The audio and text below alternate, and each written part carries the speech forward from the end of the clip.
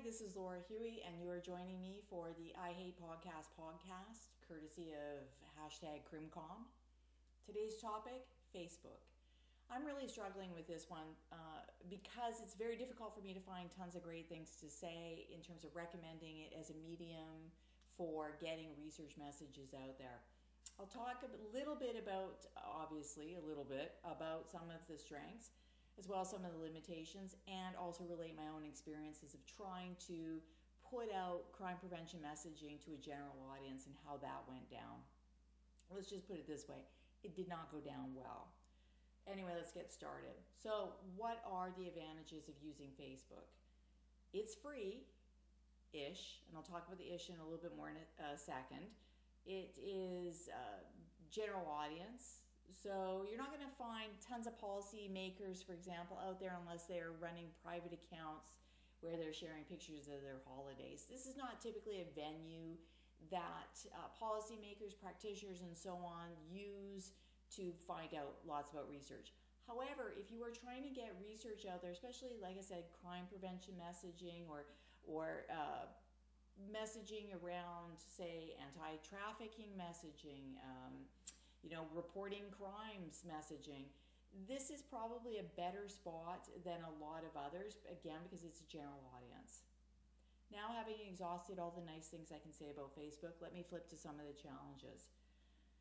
First of all, it's a challenge setting up a group on Facebook.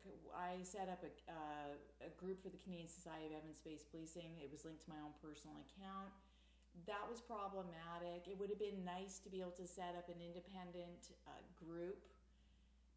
So, and maybe there's some new technical stuff, but honestly, I found Facebook challenging, not super intuitive in some respects. Probably, I don't know, maybe because I just wasn't feeling it. Can't be bothered trying to figure out how to get around some of their rules. Here's another issue, cost. So you decide you're going to start a Facebook page to promote your research or some type of a policy or practice or initiative attached to your research. Fantastic. Small problem. Unless you go out and invite all your friends, and you're one of these people on Facebook who has 14,000 friends, and I am not, then you need to expend a little bit of capital to promote your message. And what I discovered is that the promotions are a bit problematic because, so for about, I don't know, I want to say like about $15, let's say $15 a week, you can promote to a couple hundred people in a targeted area. But say that your general audience is Canada or the United States. Well, targeting to about 500 to 700 people in Louisiana is probably not going to work for you. So you're looking at investing more in terms of generating people's interest in reading what you've written, and that does not necessarily mean that they're going to follow you and stay with you. I paid promotions, put stuff out there, and fantastic, got lots of reading and comments and so on, and some of the more popular ones, that did not translate into follows. That's an issue. Here's another one, some of the formatting.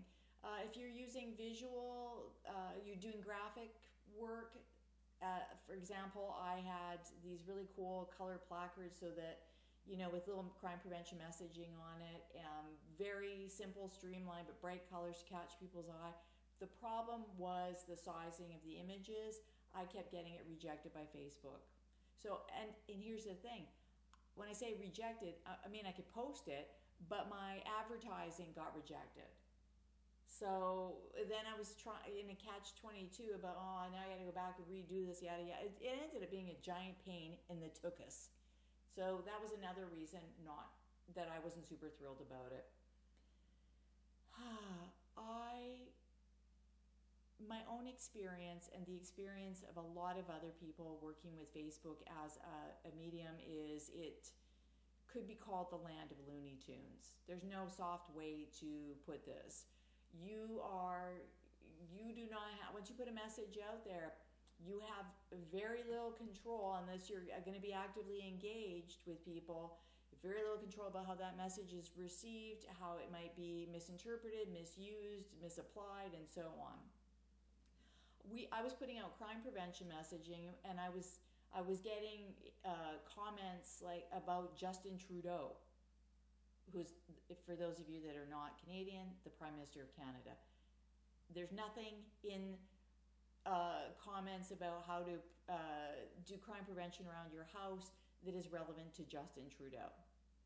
I get comments like, well, why don't you, instead of worrying about my house, why don't you worry about Justin Trudeau? Well, no, thank you. I would get comments about, I don't need crime prevention because I have a gun and I'll just shoot people.